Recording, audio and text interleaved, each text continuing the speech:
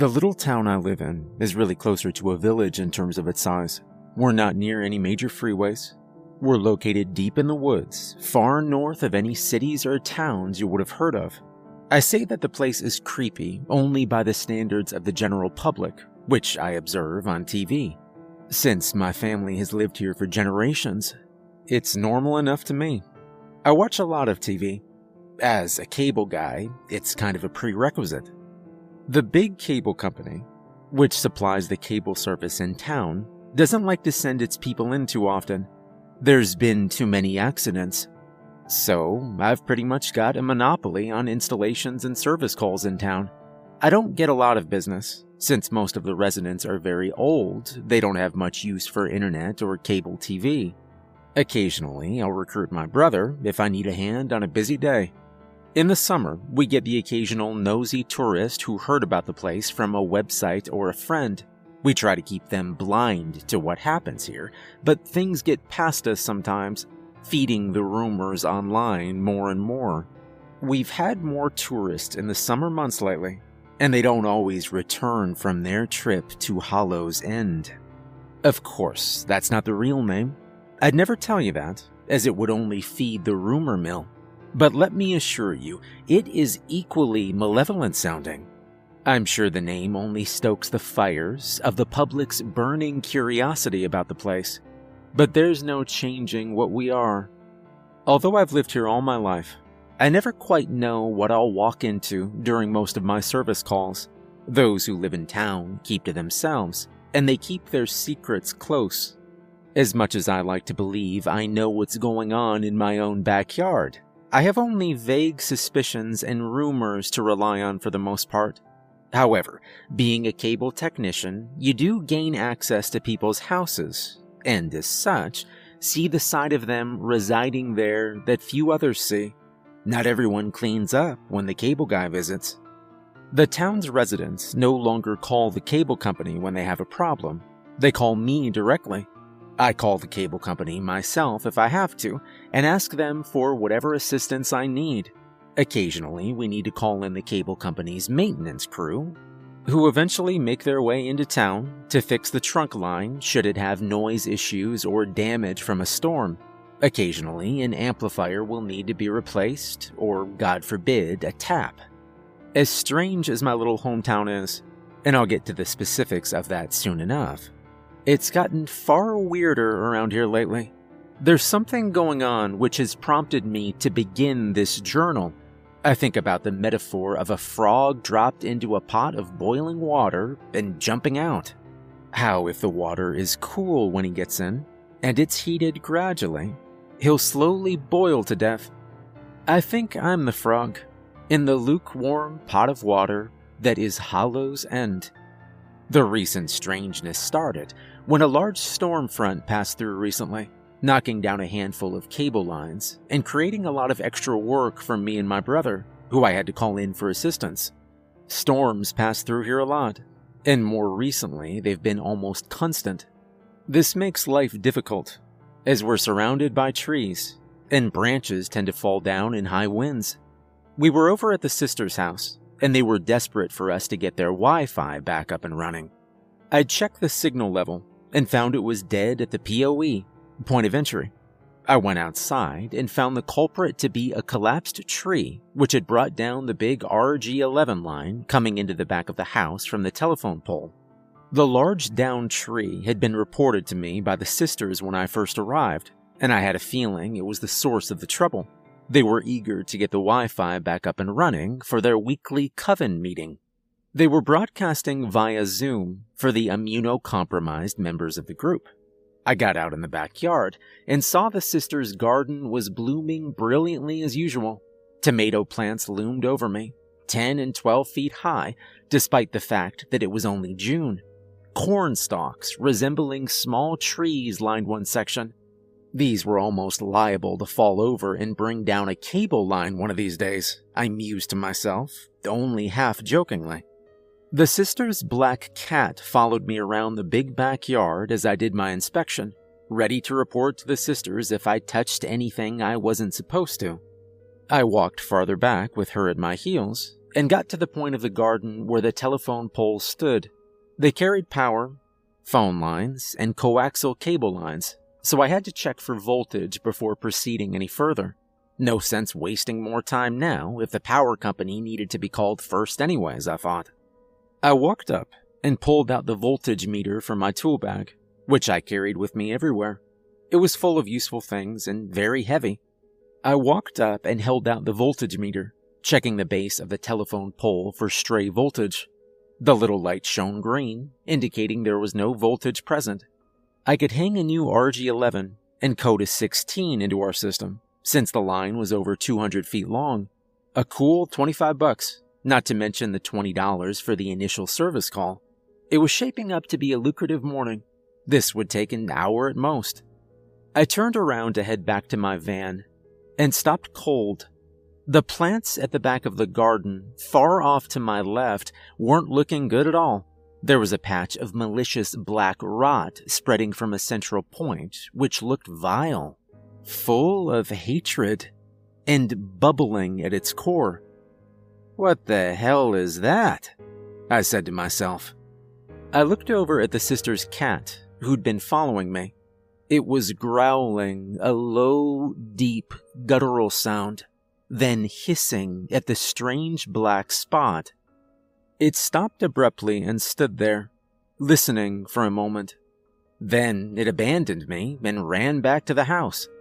I looked closer at the bubbling blackness at the center of the spreading disease, or whatever it was. It gave off an unpleasant feeling, sending shivers down my spine. I saw a veiny eye open up in the tarry center of it.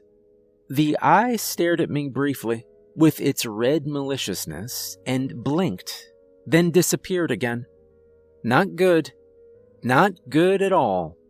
The sisters ran out a minute later.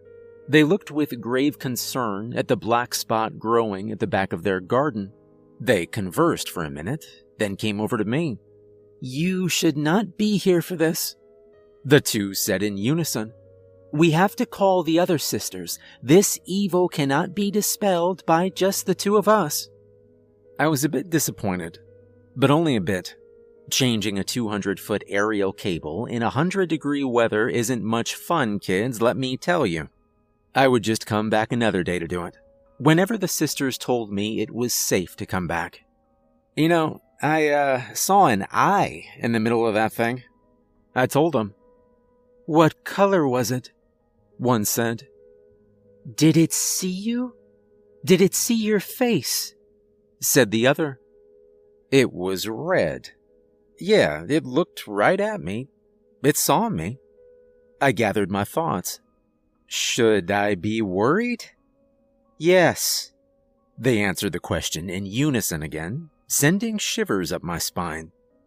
"Is there anything I can do?" I asked, suddenly sweating heavily. "Pray to your God we can kill it if you wish." And with that, they went back to the house, and I followed quickly behind them. Things haven't been going well since that day, and the sisters haven't called to say they're ready for me to come back, meaning that horrible blackness is still growing, getting bigger day by day. Part of me needs to go back, to see how far it's spread, but I'm worried if I get there and I see it, will it see me? Maybe I should listen to the sisters and just stay away. I haven't been sleeping much since my last service call at the sister's house last week. Every time I close my eyes now, I see a red unblinking eye, about the same size and shape as the one I saw that day. Like the after image of a flash bulb burnt into my retinas. It visits me in my dreams, and haunts me every time I blink.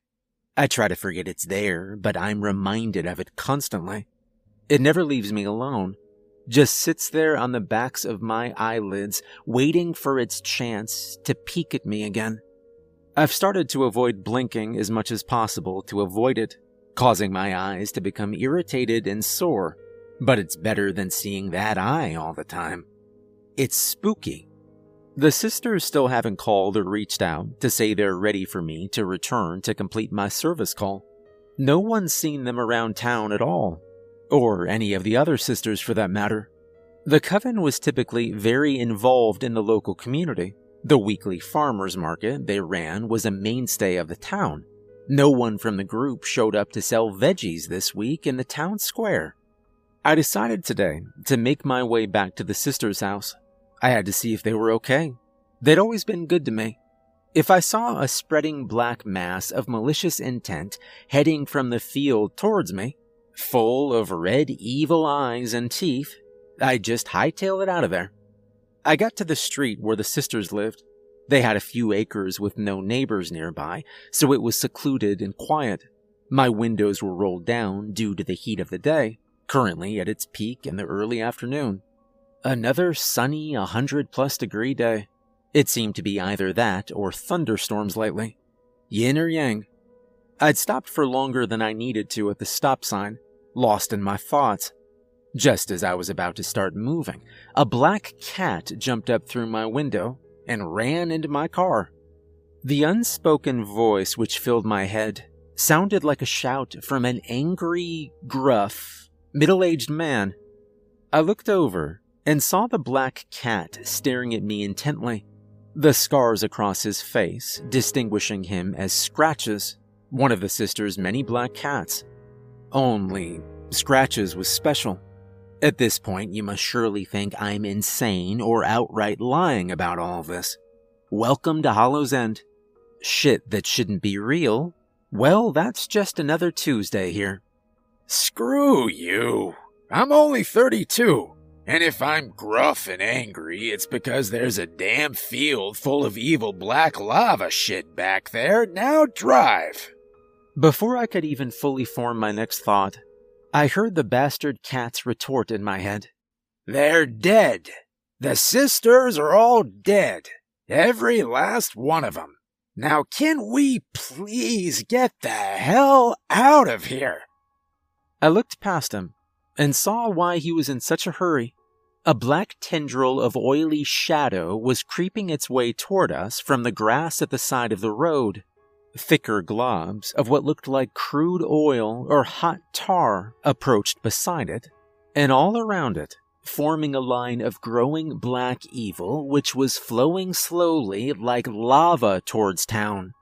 A passerby from out of town might have seen it and thought, I guess a crude oil pipeline must have burst. I knew better. I had seen the eye, and it had seen me. I didn't hesitate any longer, and I stepped on the gas. I looked behind me in the rearview mirror and saw the blackness was still flowing steadily. Trees had begun to fall over in the wake of its decay. We need to call a town meeting. Whatever that is, it's out of control. Scratches sat there staring at me.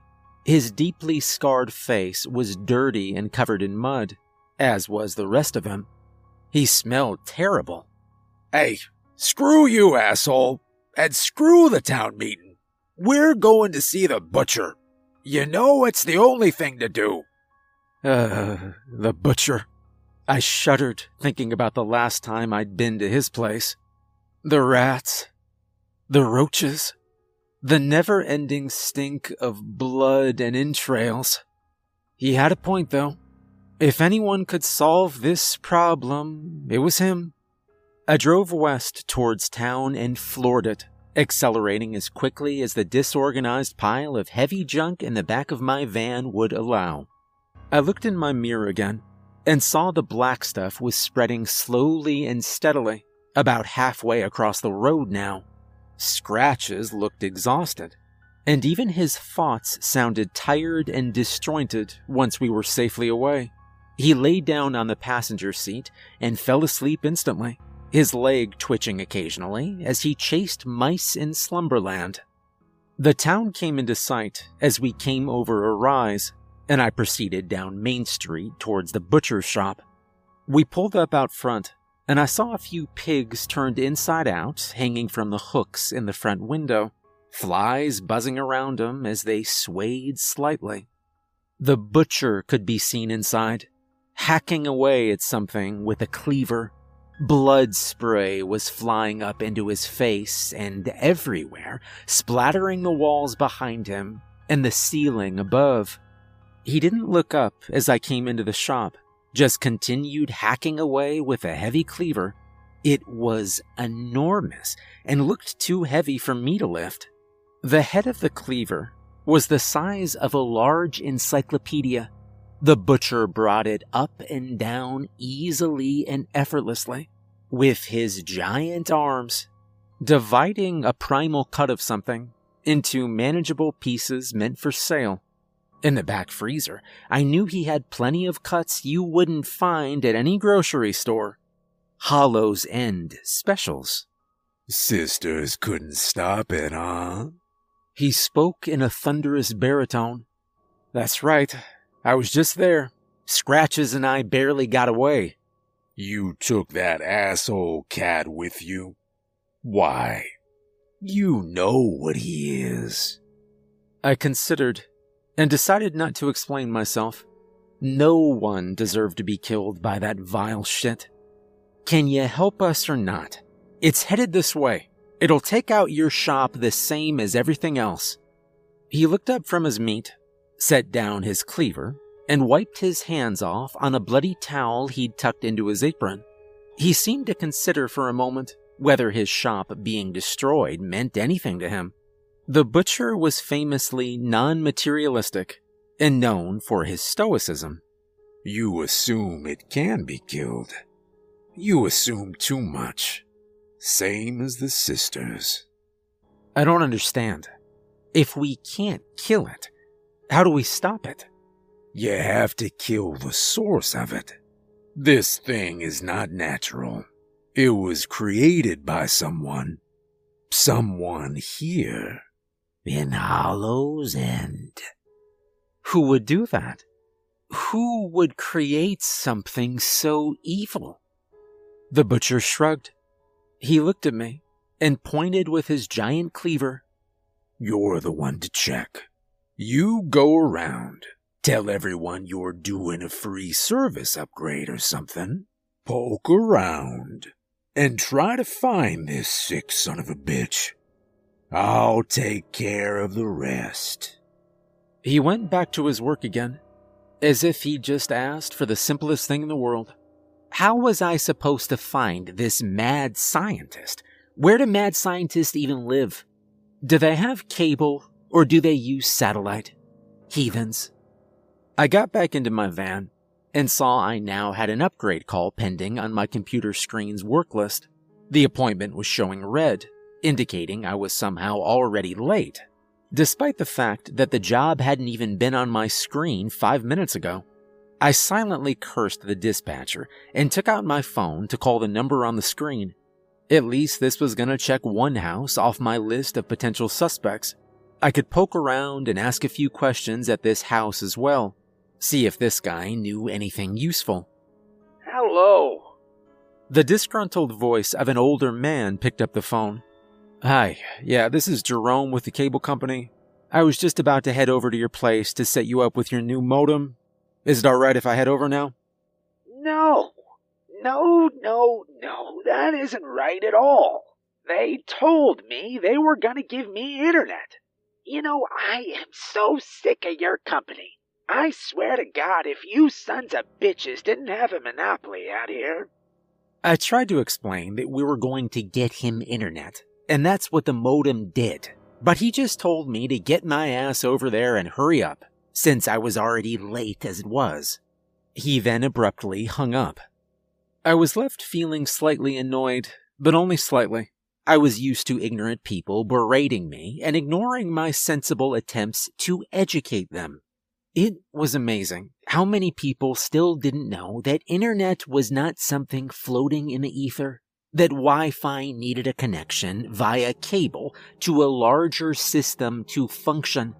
Those same people thought that as a cable guy, it was your job to set up their printer, their new laptop they don't know how to use, and set up an email address for them. All because they finally decided to join the electronic revolution. Of course, none of these things are things we are paid for or are trained to do. I tried to politely GTFO. I drove up to the address, which was northwest, just a little ways out of town. It had been a slow day, so dispatch had started to get creative with my service area.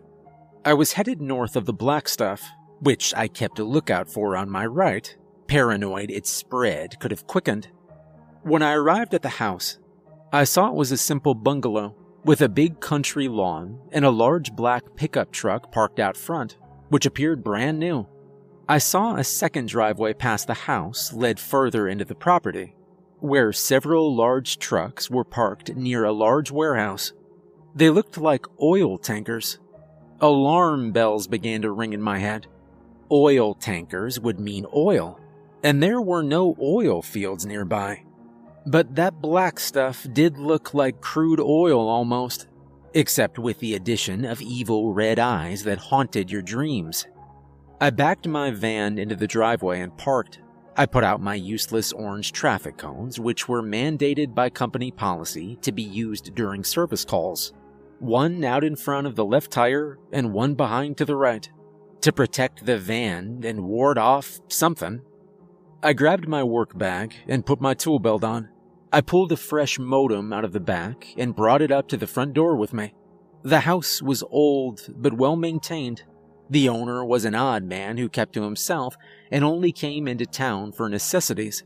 The warehouse out back, the second driveway, the tankers, those were all new. I'd never seen them before. It was as if they'd sprung up overnight, although it had been at least a month since I'd been up this way, maybe more. This sent the alarm bells ringing in my head into a full-blown wailing siren with the big red flashing lights. Hollow's End is a simple town in many ways. There isn't a lot of money here. Someone new was in town, and they were supplying this man, Bill Waterton, according to his account info, with a lot of money and equipment. But for what? I knocked on the door, and the man who answered was dressed in blue jeans and a clean white t-shirt. He did not appear to be happy to see me.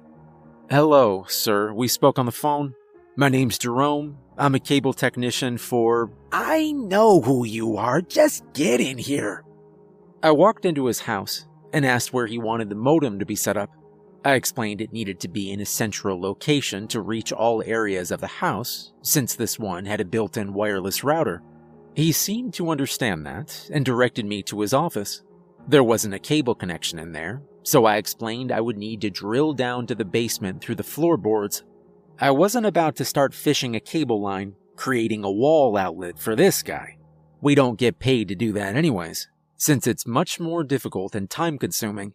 He agreed and pointed to a spot in the corner behind a plant, where a hole would not be visible in the wooden floorboards. I went out and grabbed my drill, and the 2-foot-long drill bit I had for such purposes. I was trying to think of a way to get to this guy's boss.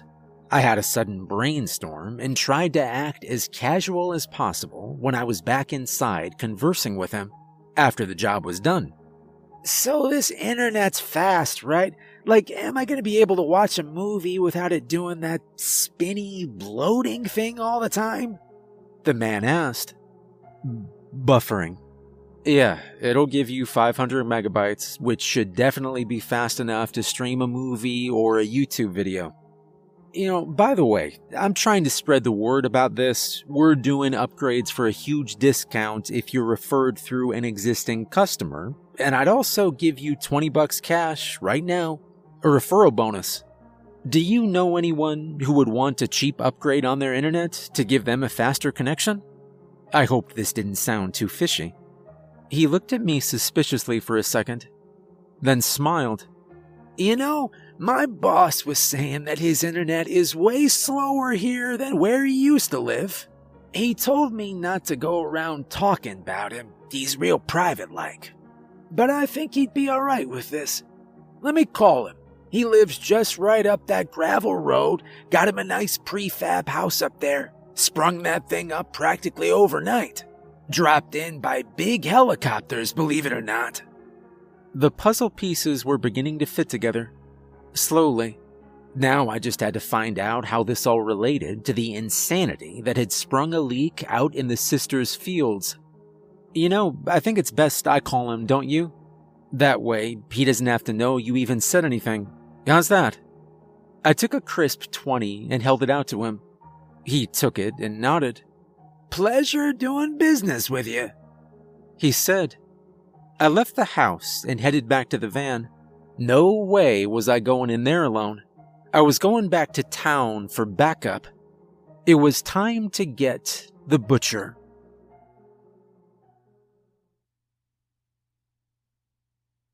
When I got back to town, the sun was just beginning to set. The butcher was closing up his shop and seemed to be anticipating me as I pulled up to the curb in front of his shop. He opened my passenger door and dropped his giant hulking body into the seat uninvited. Scratches leapt out of the way, waking up from his nap in an instant, his cat reflexes saving him from being crushed to death. The butcher weighed easily 350 pounds. The van drooped to the right with the weight of his body, shaking the whole van as it seesawed back and forth with his bulk. "Good job. You found him quick. Let's go kill the son of a bitch." I'm a little worried. It looks like there's only one way in or out. He might be expecting us. We might need backup. He looked me in the eyes, measuring my words. His skin was puckered and red around the scars which crisscrossed his eyes and arms. His entire body looked like it had been stitched together in pieces. No one knew where the scars were from, but there were plenty of rumors. "Good idea," he said. "Can never be too careful. This is a dangerous character we're dealing with. Better call in the cavalry. Why don't you do a lap around town square?" He told me what he wanted to do, and I began to honk my horn and drive slowly around the town square. The butcher rolled down his window and yelled out in his loud baritone voice, "Citizens of Hollow's End, we are under attack. Gather at Town Hall for further instructions." He shouted this again and again. I began to see people emerging from their houses in the gathering darkness. A lone man, impossibly tall, dressed in a dapper suit with a tall hat, strode with purpose towards the town square. His eyes glowed like embers. He nodded at us and continued forward. I recognized him as Verdun, the town mortician. A woman, who appeared slightly see-through, walked alongside Steve, the town barber. I saw a couple of tourists pop their head out of the cafe, but unseen shadowy figures pulled them back inside quickly, their faces covered with chloroform-doused rags. By the time we stopped in the town square, there was about 100 shadowy figures milling about the place. More were filtering in by the moment. A pair of twins, young girls, dressed in Victorian-era clothing, walked together holding hands and joined the crowd. Their teeth were long, sharp, and pointed as they chatted excitedly to each other. Their eyes were black, and their faces fish-like. I looked at the crowd we'd assembled. It was quite a ragtag team, but we'd get the job done. We all loved this town too much to see it destroyed by some rich, entitled asshole outsider. I told them all as much, explaining about the wall of evil lava flowing toward town from the sister's place. People began to talk, and I had to stop briefly until the place quieted down. Everyone was chattering excitedly with nervous voices. "If we kill this outsider, it will stop the evil from spreading." The butcher's voice silenced everyone, and they all looked at him. He was the pseudo-leader of the town. We didn't have a mayor, we had the butcher. "Then we'll go to his place and kill him," someone shouted from the back of the crowd. "Oh, I wouldn't count on that, my friends." We all looked around for the source of the voice. It sounded like an old man, wise with age and experience. A man used to getting his way. A drone descended from the sky into the midst of us. A loud voice echoed from it. "Those who attempt to follow these pathetic fools into battle will be killed alongside them. Your deaths will be slow." They will be painful. I ask you all, leave this town now. It belongs to me as of today. Choose to stay and fight, you'll die.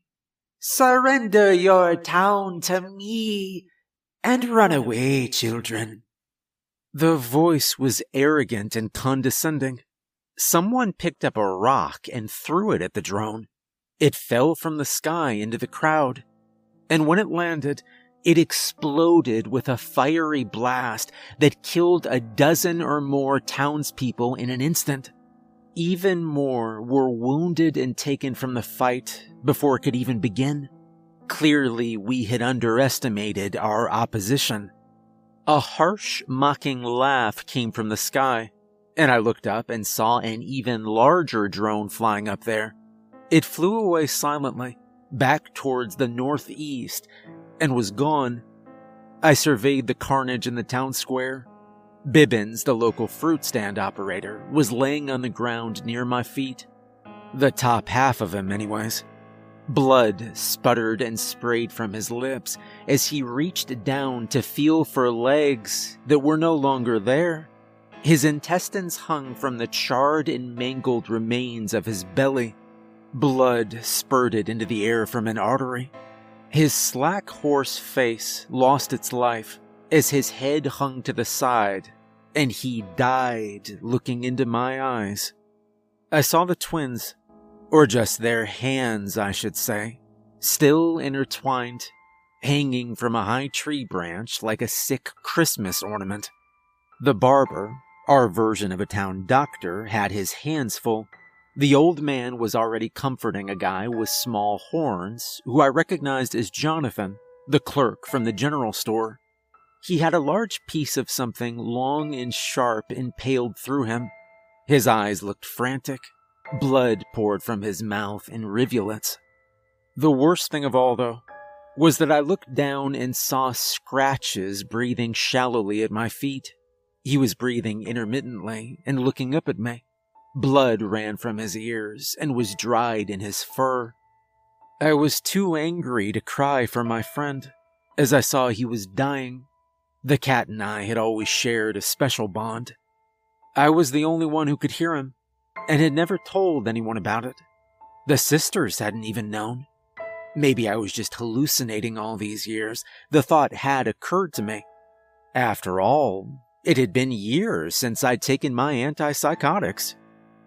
I lied. The sisters, they're still alive. I'm a coward. I ran away. They're still there for all I know, fighting for their lives. We're gonna kill that son of a bitch, I said. Scratches didn't hear it, though. He was already gone. Dark clouds began to roll in from the northeast, as if on cue. Fat raindrops came down, slowly at first, then in torrents. Thunder boomed in the dark sky as I heard the wails of dying townspeople all around me. Faces that I'd known all my life were unrecognizable around me, mutilated by the explosion of C4 or whatever the bastard had rigged to blow on his drone when it crashed. I found the butcher. He was pulling a chunk of shrapnel out of his shoulder. Blood was all over his hands, being washed away by the heavy rain. We spoke for a minute and decided what we'd have to do. He stood up on the pedestal, which had been the base of a statue of his great-grandfather, now mangled by the explosion. "Let's go kill that bastard." He raised his heavy cleaver high in the air, and the remaining townfolk raised their own weapons above their heads.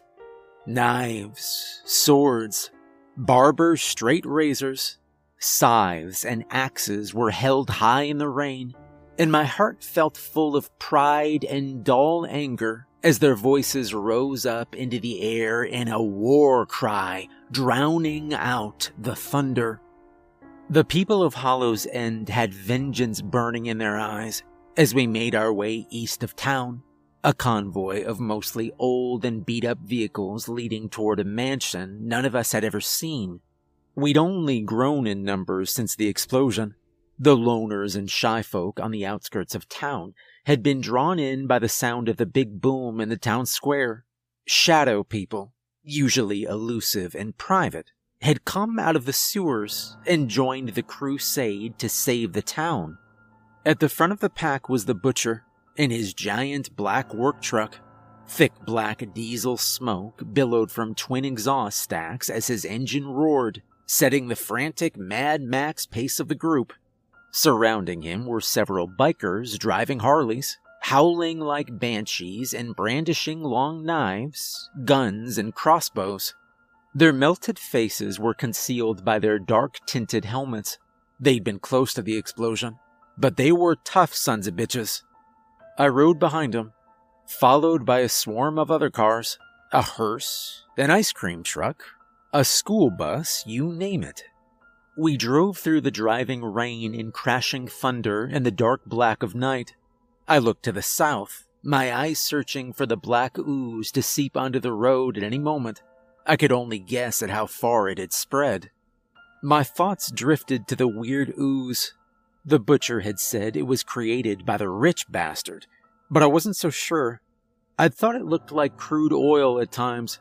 Maybe that was what it actually was. The tanker seemed to confirm that suspicion. Why else would he have them, if not to transport that vile black shit somewhere? I thought of Hollow's End a bit like the Bermuda Triangle, or one of those other places you hear of where the laws of physics and reality are thin and flimsy. Perhaps it had always been like that here, and the dinosaurs and prehistoric plants which made up the crude were special too, just like us. The boundaries between worlds waned a bit in places like Hollow's End. Maybe, just maybe, that black stuff had some power to it, something that could do more than power a car. What if that fuel, when refined, could open a hole between worlds, raise the living from the dead, or create thunderstorms from a beautiful sunny day? Perhaps that fuel could be used to build a weapon that could do a lot more damage than plutonium. I shuddered at the thought. We pulled up to the house, and I saw the customer from my service call earlier was standing out front waiting for us, a determined look on his face. He held a shotgun and was pointing it at the butcher, his finger ready to squeeze the trigger as the giant truck bore down on him. A bolt suddenly appeared in the man's chest, and he dropped his shotgun before he could get a shot off. I saw Gregory, the old hunter, pull the bolt from his chest without even slowing down as he drove past on his Harley. He bounced over the bump at the entrance to the driveway, leading the charge. I got a bit worried as his engine roared and he sped a little bit too far ahead of us, trying to ambitiously scout ahead. I wished there was some way to communicate with him, to tell him to be careful, to look out for traps. But it was too late. I heard a loud crash as he dropped out of view, disappearing into the road. As we pulled closer, we saw a pit had been dug and disguised as roadway. The bottom of the pit was lined with filthy spikes, which had impaled Gregory through his leg. He howled in pain and cursed.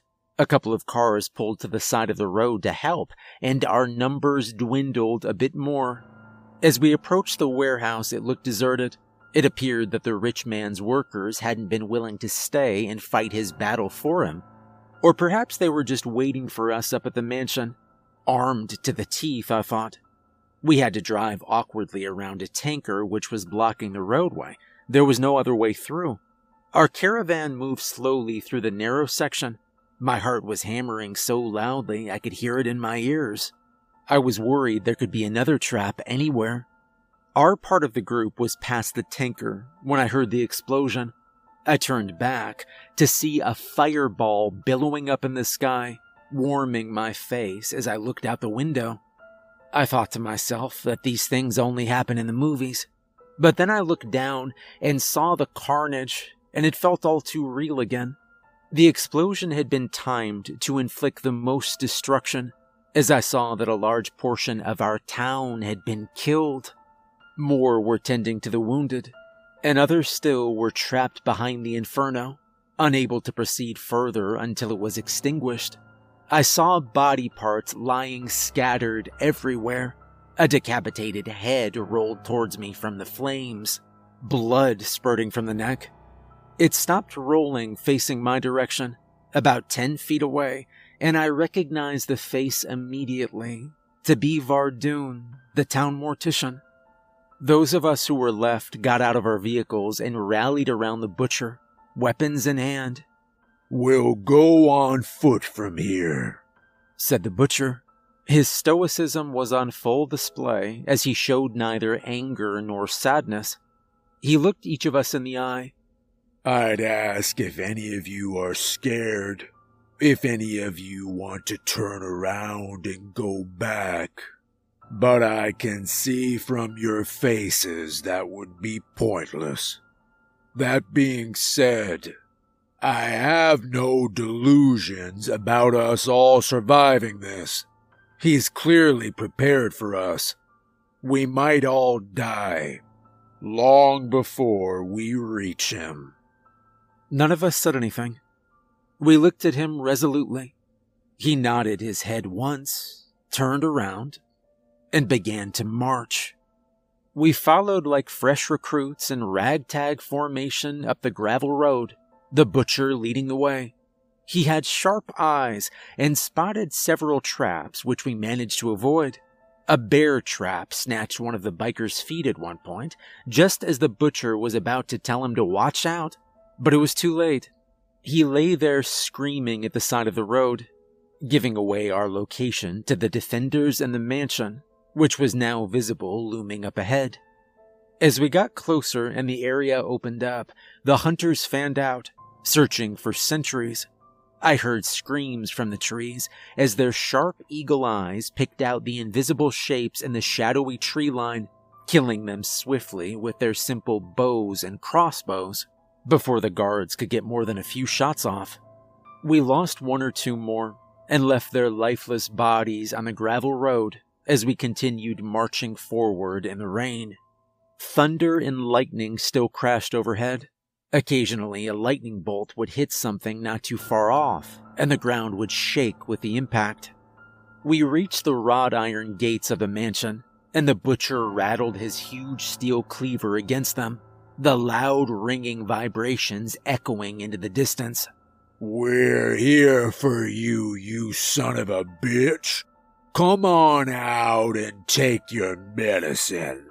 The voice we'd heard in the town square began to laugh again, coming from the intercom to our left.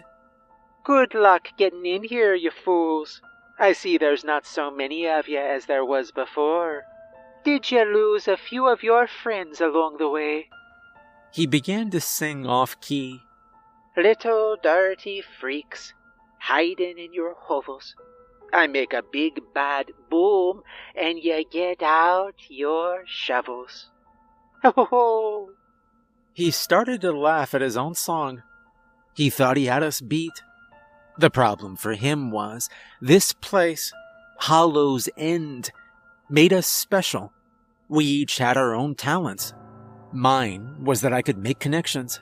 I could troubleshoot problems much better than the average cable technician. I pulled the faceplate off the intercom with my flathead screwdriver and looked at the configuration of cables. I had several tools in my tool belt which I'd obtained through, let's just say, black market dealers. I opened up another electrical box nearby, and within a few minutes, I heard the buzz of the electrified fence cease.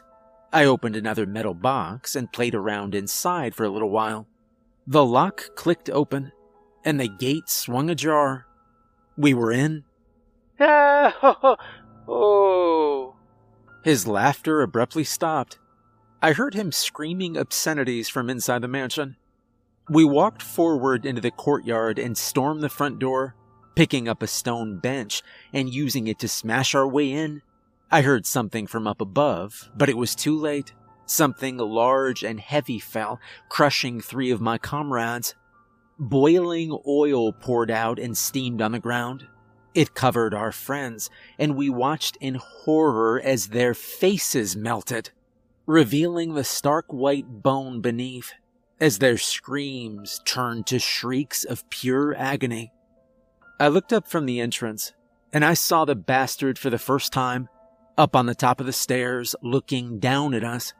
He was a short, thin man, old and balding, with gold-rimmed glasses, and holding a fancy-looking cane. He held a big gold handgun in his other hand, which he began to fire at us, missing with each shot. He looked like he was alone. His eyes were searching frantically, as if there was no one else around here to protect him, and he was terrified of being flanked somehow. Maybe none of his underlings had stuck around after all. Perhaps the troops had abandoned the general when he'd ordered them to fire on their own people. It wouldn't be the first time such a thing had turned the tides of war. We took cover as he continued to fire, but he quickly ran out of bullets. I heard him struggling to reload and nodded at another one of the hunters. Hilda, the sharp-eyed wife of Gregory, nodded back. Her eyes had a fire in them. She clearly wanted revenge for her husband, whose leg wound had looked gruesome after he fell into the pit of spikes. She readied her crossbow, took a deep breath, let it out, and stood up. Her eyes looked intently through the sights of her weapon, and she aimed for the man who had caused so much ruin. The bolt was released, and time seemed to slow to a crawl as it flew through the air. It hit the man at the top of the stairs in the neck, and he screamed out in pain, dropping his oversized pistol. It fell down the stairs, the clip still not reloaded. We marched up the lush, expensive-looking crimson carpet which lined the stairs. Fine embroidery could be seen leading upwards, and I couldn't help but marvel at its complexity. Everything in the mansion looked expensive and overpriced. The heads of large exotic game animals lined the walls everywhere. Huge lions, tigers, bison, and elephants adorned the walls. The ceilings were polished marble with golden trim. When the group of us got to the top of the stairs, there were only a few of us left. The butcher and I looked down at the bald, sputtering asshole who had killed so many of our people. He had no sympathy, and was only concerned for himself. He wept and pleaded for his life. His hand gripped tightly a walking stick with a skull on top. "Oh, please don't kill me. I'll do anything you want. I have money. How much money do you want? 1 million? 2 million? I can do that. Just let me get my checkbook. I'll make it out to you, my friend. What's your name?" He looked at me, and I shook my head.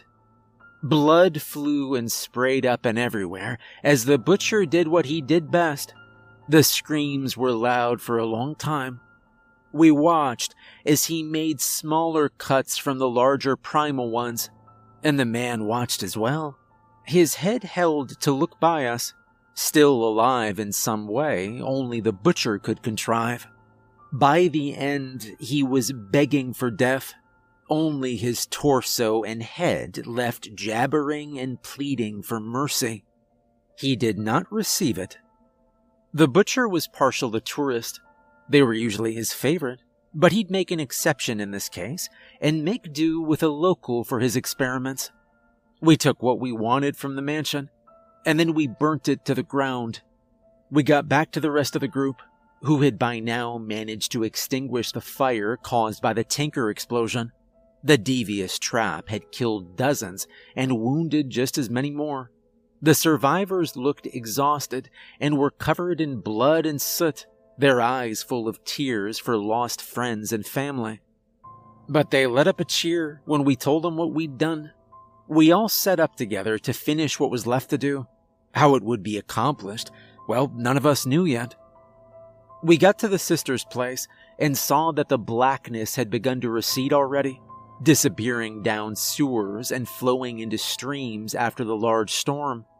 Speaking of which, the half moon had begun to show again in the sky as the clouds receded. Maybe the butcher was right after all, that the evil would end when the man was defeated. I couldn't be sure if I was right about my magical crude oil theory, but it felt right to me. The sisters came out to greet us and told us they'd found a way to stop the leak of the black stuff from beneath the earth. I shared with the sisters about Scratches, how he'd died, but had been prepared to fight for the town. The other cats sensed my sadness and hung their heads with despair as I told them how he died in my arms. One came over to me and bonked his head against my leg, a funeral hug, then looked up at me with tear-filled green eyes. I hadn't known cats were capable of crying. I figured I'd tell them my theory and my idea to clean up the rest of the ooze with the tankers and suction equipment which we'd brought with us from the warehouse. Perhaps we could salvage what was left and see if we could use it to power the town somehow. That had always been a great cost to our less financially stable residents. You've always been great at making connections, Jerome. Well done, my boy. The butcher nodded and winked at me. I blinked and noticed immediately that the evil eye which had invaded my vision for the last few days was finally gone. I could see clearly in the darkness of my closed eyes again. I could dream and not be haunted by its watchful stare. One of the sisters nodded at me knowingly. She'd been the one who'd asked me that day, "Did it see you?" I nodded back at her, and we stood together in the glow of the half-moon. It had been the first clear night in quite a while. "I'll come back later to fix the Wi-Fi, ladies. Don't worry about the service charge. This one's on me." You see, around here, we look out for each other. We don't let outsiders make trouble for anyone in our town. Keep that in mind, stranger. Or else you might end up drowning in the silent blackness beneath Hollow's End. Sweet dreams.